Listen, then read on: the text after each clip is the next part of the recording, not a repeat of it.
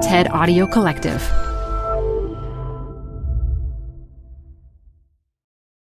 Apple Card is the perfect cash back rewards credit card. You can earn up to 3% daily cash on every purchase every day. That's 3% on your favorite products at Apple, 2% on all other Apple Card with Apple Pay purchases, and 1% on anything you buy with your titanium Apple Card or virtual card number. Visit apple.co/card calculator to see how much you can earn. Apple Card issued by Goldman Sachs Bank USA, Salt Lake City branch. Subject to credit approval. Terms apply. Hi, I'm Debbie Millman. Canva is great for designing visual content for work, no matter what industry or department you work in. Nail your next presentation with Canva Presentations. Start with a professionally designed template and use it as a springboard for your design. It's a serious time saver. Time to present but can't be there in person? Enter Canva Talking Presentations. Record yourself presenting and add your talking head to your slides so your audience can watch your perfected presentation anywhere, anytime. Start designing today at canva.com. Designed for work. This is the 10th anniversary of Design Matters, and to mark the anniversary, we're replaying some favorite shows from the archive. This one, an interview with Peter Mendelsohn, was recorded in November of 2011. This is Design Matters with Debbie Millman from DesignObserver.com. On this program, Debbie talks with book jacket designer Peter Mendelsohn about what makes a great book cover, about rebranding classic authors, and about his fears of the iPad and the Kindle. I feel the hot breath of the Kindle on my neck when I'm working. I know that there's going to be a moment where I'm going to be out of a job. Here's Debbie Millman. Peter Mendelsohn used to be a classical musician, but then one day he woke up to find that he was 30 and a new father and in need of a more lucrative career. He knew he liked to read and to make things, and so after 6 months of making CD cover art, Mendelsohn showed his portfolio to a friend of a friend named Chip Kidd. A week later, he had a job at Vintage. It was his first and only paying gig as a designer. In the decades since, Mendelsohn has become an associate art director at Knopf and has designed book covers for the likes of Kafka, Nabokov, and Dostoevsky. And yes, he thanks his lucky stars. Welcome to Design Matters, Peter Mendelsohn. Thank you for having me, Debbie. Oh, it's great to have you here. Now, I understand that you were actually not quite sure that you technically graduated. Oh, you read that? I did indeed. I think I was a bit of a reprobate, especially that last year of college. You know, Columbia has this core curriculum where you have to take sort of a regimented series of classes. And I think the one that I was technically missing was PE. Yes, phys ed. I did read that. Oh, okay. So I have actually officially graduated. I have a BA. So you graduated in 1990 then. That sounds right, From yep. Columbia University with a degree in philosophy. Yeah. And then you worked as a concert pianist. Yeah. I mean, I had been working as a pianist through my college career as well. I mean, I've been playing since I was 4 years old. I had a job as an accompanist at Manhattan School of Music while I was at Columbia just to pay the bills. And directly after college, I started performing and concertizing. And then after a period of about 2 years, went to graduate school to get a master's and study with a particular teacher who I'd heard a lot about. And then after that, it was, a lot of playing concerts and chamber music and composing. And I understand that in your free time at Columbia, you used to play the organ at St. Paul's Chapel. Yeah. That's right, I did. Mostly really late at night. It sounds really sinister, but it was actually some of the happiest moments of my life. I'm a huge Baroque music fan, and playing the organ is an amazing experience. It's not just your two hands playing contrapuntally, but your feet as well. I don't know if you know that, but there's a keyboard for your feet. I did not know that. So it's really, apart from being enveloped by the sound, because it's a huge amount of sound that comes out of these organs, and that was a particularly great one. It was an Aeolian Skinner, but it's a full body experience. So there you are as a concert pianist, and you're looking to make a bit more money in order to support your newborn daughter. Mm-hmm. And really the decision to get a better job was because of health insurance? Well, it was sort of an accumulation of factors. Being a classical pianist is a really hard row to hoe. Of all the careers I can think of, there are very few that are quite as difficult. And difficult emotionally and mentally, but also just challenging in terms of making a livelihood. I think you could probably count on two hands the amount of people who are really doing well financially as classical pianists. Plus, it's it was a very solitary career, and I was very happy doing it. But there comes a point, I think, where everyone needs to support their family, and it was a decision I was very reluctant to make, and it took a fair amount of prodding from the people around me to sort of help me to make the decisions I needed to make to actually change careers. It was a huge event in my life, but I just think I'm incredibly lucky that I managed to meet the right people at the right time and happened to have the right constellation of skills to sort of end up in this amazing field. I really, every day I come to work and I just think this is amazing.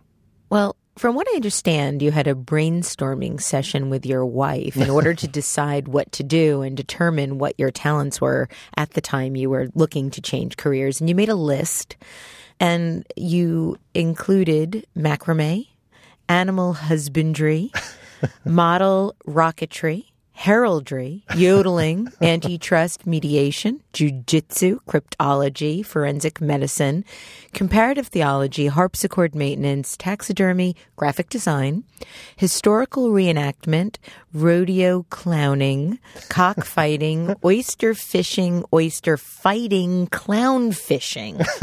I didn't even know there were these things existed. You say these things and you think they'll never come back to haunt you. Oh, so they're not true? None of these were your areas of expertise? Except for the graphic design part. Well, and maybe the jiu-jitsu if I'm in a fettle. I was actually hoping that cryptology and macrame were two things we could talk at length I'm totally about. hopeless at both, I assume. So while graphic design was on the list, book design or book cover design was not. And ultimately, I think you describe your current vocation as one whose weird kismet of things where you find out you're supposed to be doing and never in a million years would have thought you'd be doing. How on earth did you get the job? How on earth did you become a graphic designer and a book designer?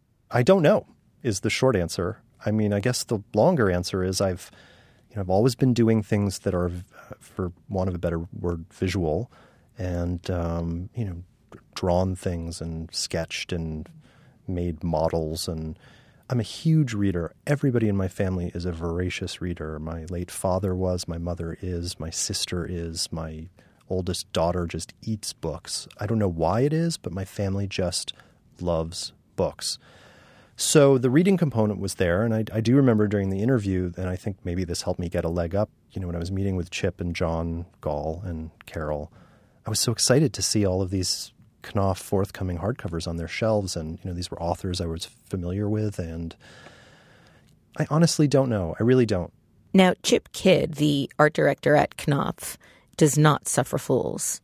So, no, he doesn't. and so from what I understand, you met Chip through a mutual friend. That's right. And that you clicked immediately, but from what I understand, you both approached the meeting with a whole series of expectations. And Chip, I heard that you and Chip laugh now about those expectations. Yeah, Chip is asked to see a lot of people's work. Yes. Obviously, he is a superstar and gets a lot of requests, and I think that he always looks very closely at the things people bring him, and he's extremely generous. On the other hand, you can't not but be jaded at a certain point seeing so much work. And I know that before the meeting, he was thinking, oh, this is another friend of a friend. Whose substandard work I have to pretend to encourage. And here's a guy who's done a couple of CDs said. And some sort of self-produced projects, and I think he thought it was going to be miserable. Maybe it was. I don't know. But, from my vantage point, I had found out about book design. You would think, having read a lot of books, that I would have thought about book design, but I really didn't until a little bit prior to that meeting. I was going to meet with this guy who made these things that wrapped the texts that I was so invested in. I never thought about the outsides of the books. I just didn't. How did you think they were made? I just didn't think about it. What's funny is now, whenever I look at a book, it's the primary thing that I'm interested in when I look at it, and I think, oh, that's incredibly sad. It used to be so text-driven, so idea-driven, and now I look at these things as sort of vehicles for graphic design. And I love yeah, that, it's incredibly wrong-headed. But, I was thinking, well, this is a career that I've just learned about and can't possibly be enjoyable to do. I can't possibly be good at it, and I'm going to meet with this guy, and I'm going to ask him some questions about what his life is like, and then I'll go home and get drunk and maybe eventually go back to the piano. And it just didn't work out that way. I should also say that right after meeting Chip, he introduced me to Carol Carson and John Gall. And John Gall is just an absolute master at what he does. He's also just a phenomenal guy. And I remember after meeting him, I left the building, which at that point was 299 Park, and just thought, I really need to work with that guy. He's extremely smart, and his work was just so beautiful. And, Carol was hugely generous as well. And I don't know, I guess they just saw something in my book that looked promising, and they took a gamble. I read that Chip now describes you as a self-taught graphic designer whose skill and instinct seem to indicate that he had many years of formal training chained to the feet of Paul Rand and Alvin Lustig. In fact, if he were their love child, it would not surprise me.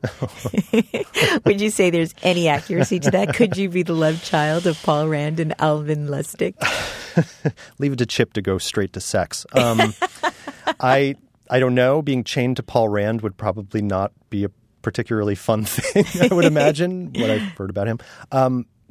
What can you say? I mean, their work is the work to emulate. I mean, I love their work dearly. Actually, on the way over here, there was a guy on the street selling books, and he had an Alvin Lustig New Directions cover. I was so excited. Really? I picked it up for $20, yeah. Oh, that's fantastic. Now, oh, really? Wow, you hit the mother load coming totally over did. here today. Yeah, he had no idea what he had. So I understand that your parents had a copy of Alvin Lustig's New Directions America. That's right. On their shelves when you were growing up. And That's did that influence you? I mean, even though you didn't really know how book covers were made, I mean, was it? I mean, I think you osmose these influences, whether you're conscious of them or not. I mean, there were definitely iconic books in the 70s. Those books were made in the 50s, but there were books that everyone in the 70s sort of had on their shelves. I'm thinking like, Shogun, the Clavels, things like that. The Godfather. Yes, exactly. Right? The puppets. Right. Yeah, that's right, the puppet. And, definitely they had some of those great New Directions hardcovers. And I don't remember ever looking at them before I was a book jacket designer, but definitely subsequently I've remembered that they had them. And, now I collect Alvin Lustig's covers for New Directions. I have a whole mess of them on my shelf. They're some of the only books that are facing out in my room. Now, when you started at Vintage, you were basically self-taught. What was the first book you worked on? Well, the first things I worked on were back ads. I was asked on the first day to do a mechanical, which was a term I had never heard before. What year was this? What year is it now? 2011 was 2001. Okay, so 10 years ago. Maybe 2002. Yeah, I'm just coming up on 10 years. First I called my wife in a panic and said, I've been asked to make a mechanical. I have no idea what this is. You got me into this. Get me out of it. And, then I Googled mechanical, and that was totally unhelpful, actually. Why?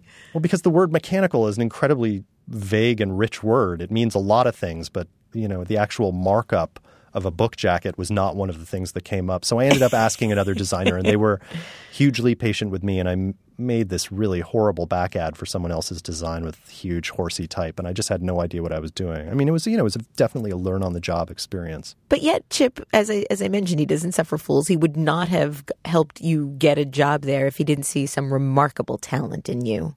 I can only assume that that's true, because I think the beginning, it must have been rough for the people around me because I really did not know what I was doing. But, I'm a fast learner, and I think if you've learned to play the kind of pieces on the piano that I play, you've done harder things in your life than learn how to do a back ad for somebody. I mean, I know that sounds incredibly conceited, but I guess what I mean is I picked these things up, and I think anybody could pick these things up. The aesthetic learning curve was steeper, I would say, in terms of learning what makes a really great book jacket. So what makes a really great book jacket? Oh, wow. I'm sorry, you led me there, Peter. You have to answer. Well, I mean, I guess the bottom line is that it has to be beautiful, whatever you think that means. It has to either be stunning, shocking. It has to gravitationally pull you towards it. It has to be pretty. I think a lot of things about book jackets, but all of those things aside, the primary thing it has to be is pretty. It has to catch your eye. I mean, a book really does three things. It advertises itself before you buy it. It obviously contains the text that you read, and then it interacts with you after you've read it in your house. So anyway, the first part of that equation is that it has to sell you the book. So in a way, that's a big part of what we do as designers is advertise the thing. So it has to be compelling on some level. And then I believe the jacket does other things in those subsequent two stages, but you don't get to those stages without the first stage. You got to make the sale. What makes a really great book jacket, though, I think, is a book jacket that evolves along with the reading of the text. That there should be, I think, ideally some point when a reader's reading a book that you've worked on where they will casually look at the jacket you've made and there'll be some sort of connection made, that you have made some sort of nod towards the text, towards the narrative, towards whatever the author's themes are, that will emerge at that point.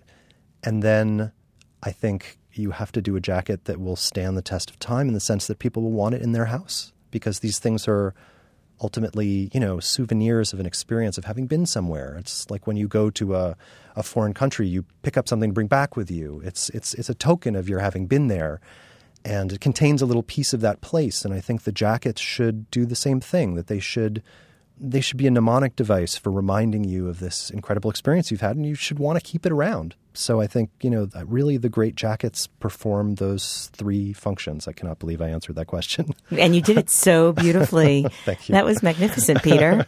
Because you've done so many books and you've worked with so many amazing authors, world-renowned writers, there does seem to be quite a big difference between the visual language of your typical bestseller and the visual language of a book that's written by, say, Dostoevsky. Mm-hmm.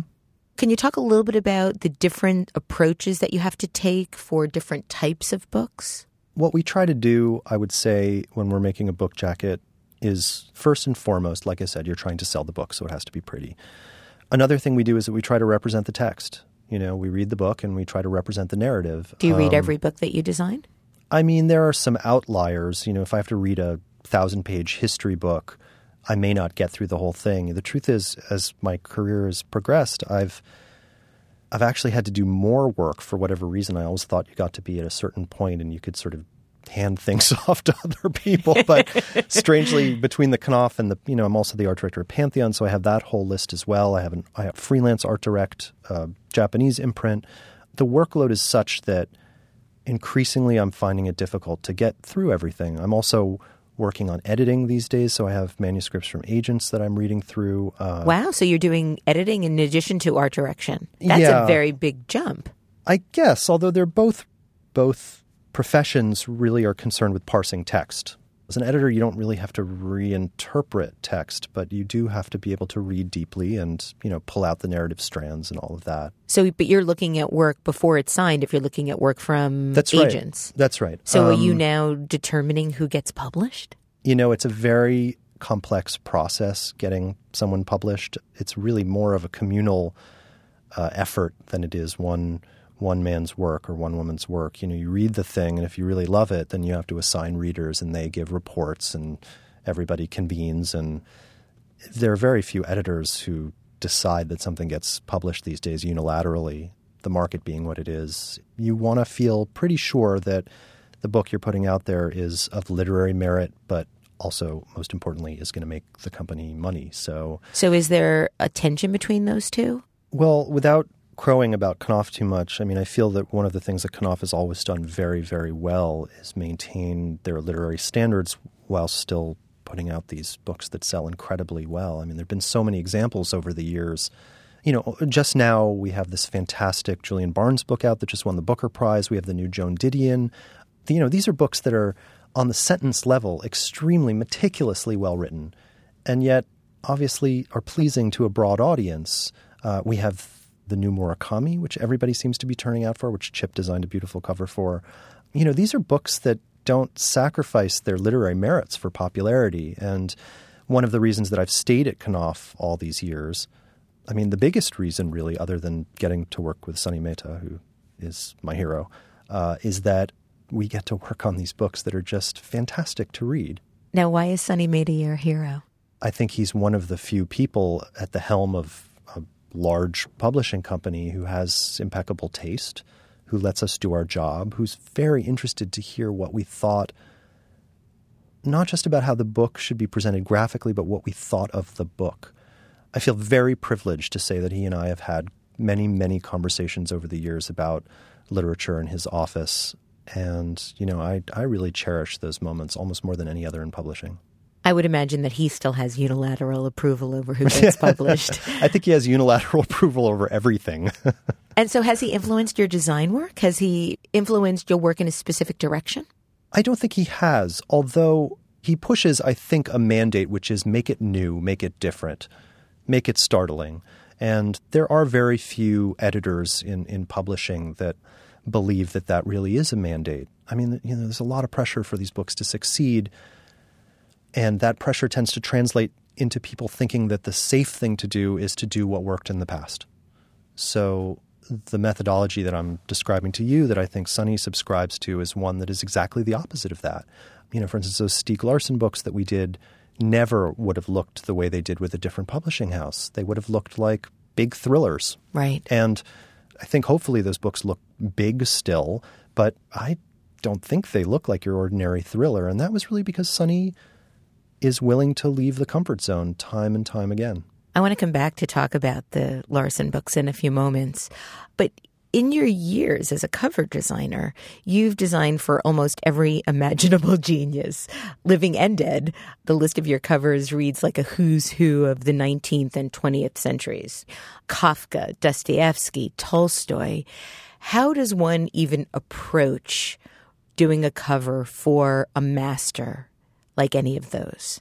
There are pros and cons, obviously. The first pro that comes to mind is that you don't have interference from the author. I know that sounds incredibly stupid, but No, these are the things that can change a designer's life. If you're working on a project and you can steer the ship the way you want to steer it, it's an amazing thing and a great feeling.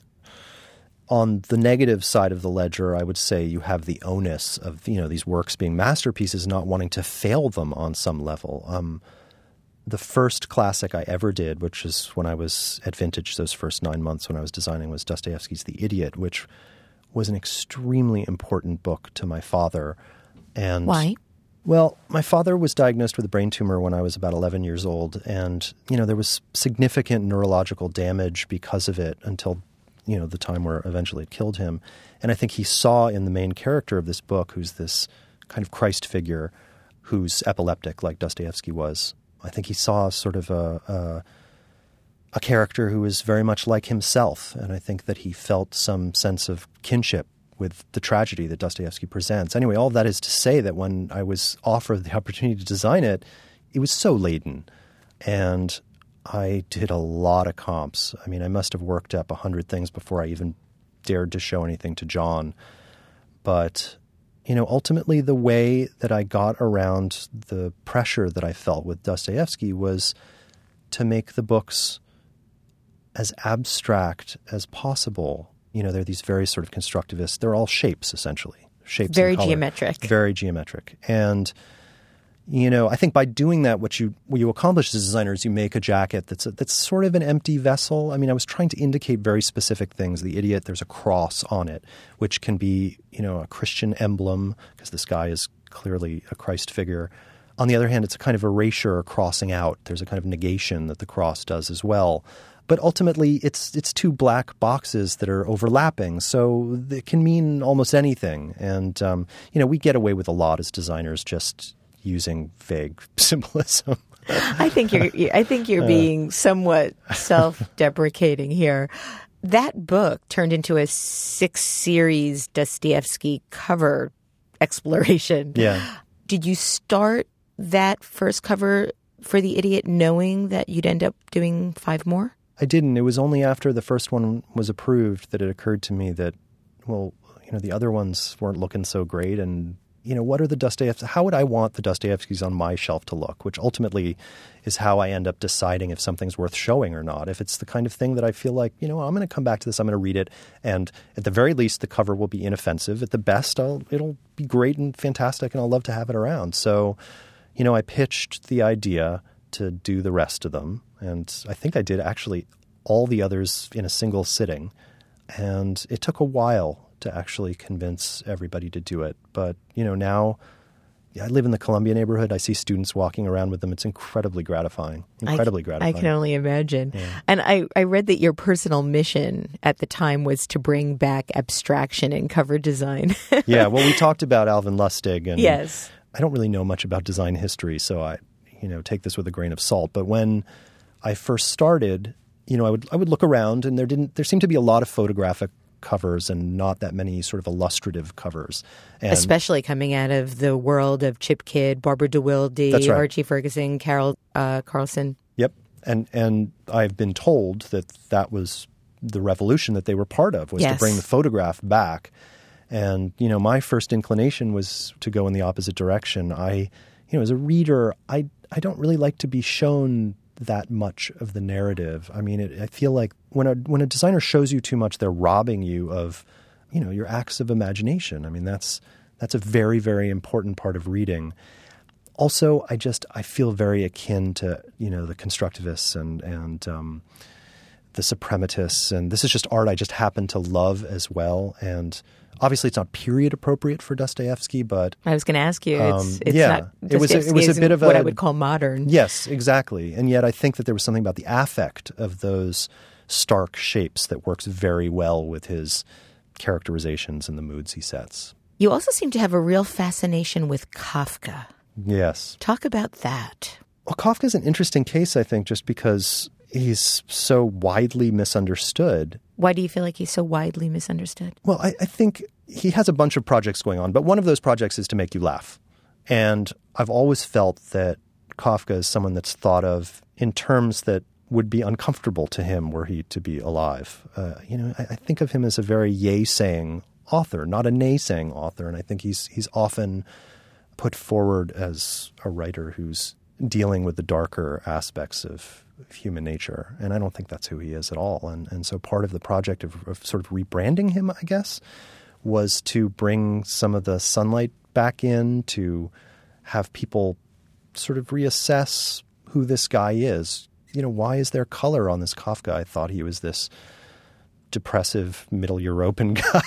I always sort of wanted to start the conversation. So you're trying to rebrand Kafka? Yes. That's exactly what I'm trying to do. And there are other authors I want to rebrand as well. Like who?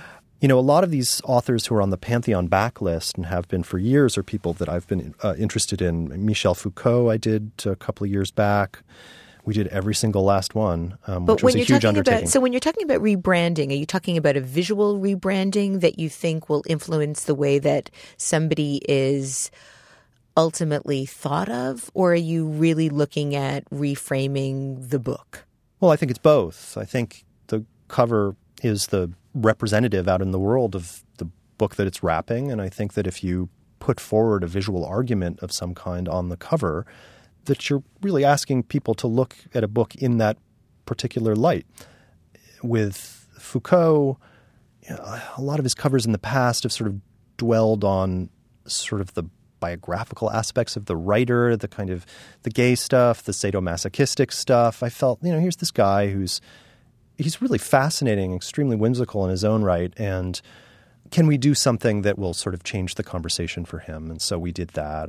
Marguerite Duras is someone I'm interested in redoing. In what way? Well, The Lover is a pillar of the Pantheon backlist and is an absolutely spectacular book. I just reread it recently with a view to redesigning it. And it's hard to even imagine that cover any differently. I hear it all the time. And the truth was, all the more reason to do it. This was an interesting experience, actually, because I thought, well, it's been so many years since we've repackaged. Was it Louise Feely that did the cover? And it's absolutely gorgeous. It's a picture of Marguerite Duras, a young woman. And as you know, that story is it's a novel that's semi-autobiographical. So there's this incredible sense of slippage when you look at that photo because, well, is it a novel? Is it not? It's a novel that has a picture of the author on the cover. It's extremely confusing, and it's an incredible picture of the author as well. And of course, Louise's type is just absolutely gorgeous. And the truth is, now that I'm saying this out loud, there's no way I can change. Thanks a lot. Sorry. Thanks, Louise. but there are others. But it's interesting, though, that you can reframe the way somebody is perceived just by the visual language that you put out there. Well, I didn't think that was possible until the Kafka repackage, but that has just been immensely satisfying just for the response that I've gotten. I think people really love this guy and have felt for a long time that he's sort of misunderstood, and they just came out of the woodwork when we redesigned them. So you've repositioned Kafka as a humorist. He's more than that, but he is also that. What he's not is a pessimist. How do you start designing a book cover? Do you sketch? Do you work on the computer straight away? How do you begin? I do sketch, actually. I have a little pad by my computer, and I just tend to quickly draw a rectangle and then draw something in it, and then I tend to throw it away. The way I used to work in the past was to start with the typography and just sort of make the type look perfect and work around it. That's how the Stieg Larssons happened, and there are other books where I started from the type. But I soon found that those are the kind of books where the end result was the type looked great and they sort of lacked oomph in terms of concept. So nowadays I really, I sketch very broadly and work with those sketches. So let's talk about the Stieg Larsson books. I have one here in the studio, which you said is haunting you. Why is that? Just because it's peering out, staring at you? I just worry that it's the only thing that we're going to talk about. Oh, gosh, no. I do these interviews and right off the bat, the first question I tend to get is, what is it like to be the Stieg Larsson guy? Well, they are remarkable. They are reframing what is acceptable for a bestseller. It flies in the face, as you said, of the typical thriller. I know that there was an enormous amount of pushback from retailers about what you did. So I think it's a bit of an underdog story, which of course people love. Yeah, well, I mean, I think about it that way. It was a really tumultuous process getting that cover made. That being said, there's so many covers that the road to the printer is just so fraught and bumpy. Isn't that more often the case? I mean, I just know in design in general, it's a bumpy, fraught road. Well, like I said before, I think the economics of it are such that no one wants to make a mistake. And so people are very frightened of doing anything unusual. And yet sometimes you do something that's unusual and that grabs people's attention and it ends up selling more units. What I worry about with the Stieg, I've never said this, but what I worry about with the Stieg Larssons is that there's some sense of false advertising about them. I mean, these are very violent, gruesome kind of Grand Guignol books. And they have, I don't want to say they're jolly looking because they're not, but, the first one in particular, it's very bright and it's very colorful and there's nothing on the cover to sort of indicate what goes on the inside. And there were definitely moments where, my grandmother would call me and say, I really want that copy of that book that you just did the cover for. And I think, Grandma, you really don't want to read this.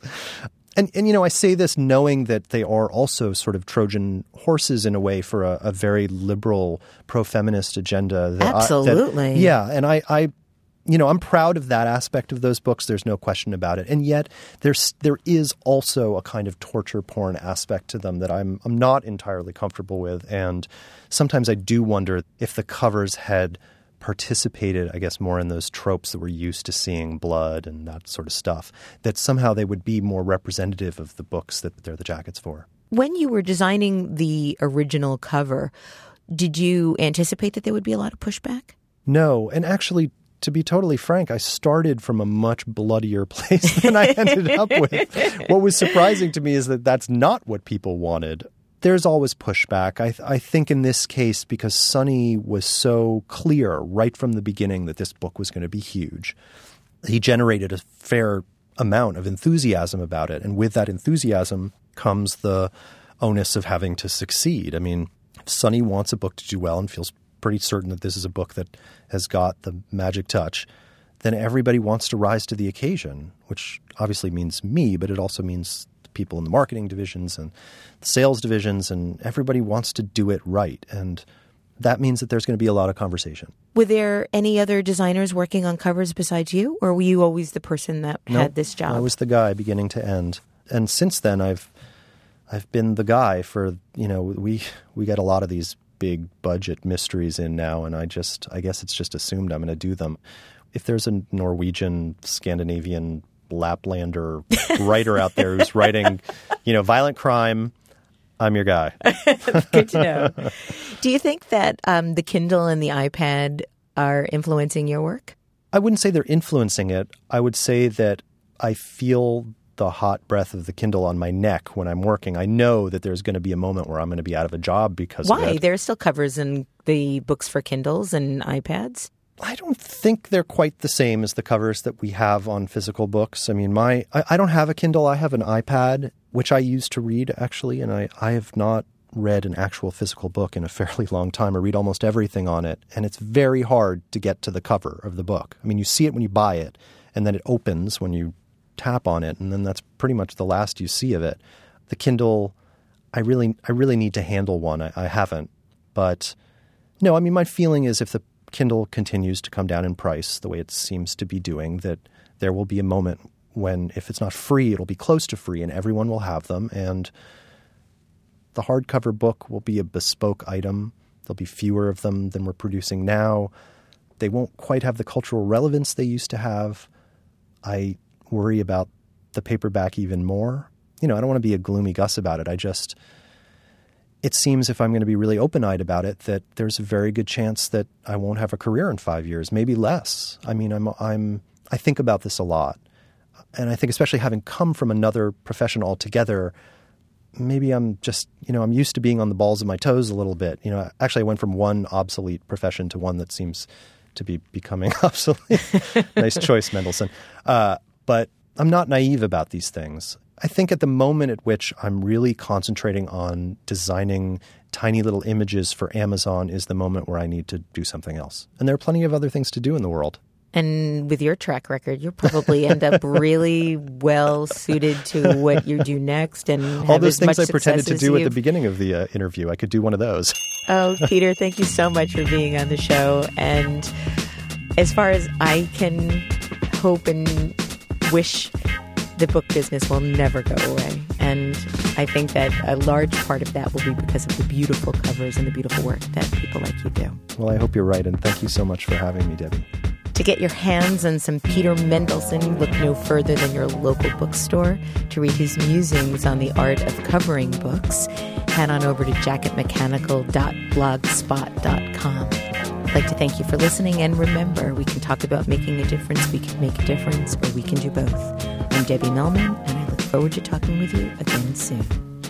Design Matters with Debbie Millman is recorded at the Masters in Branding Studio at the School of Visual Arts in New York City. It is produced by Curtis Fox Productions with technical assistance by Rainey Ortica and research by Jen Simon. The show is published exclusively by DesignObserver.com. You can subscribe to this free podcast in the iTunes Store.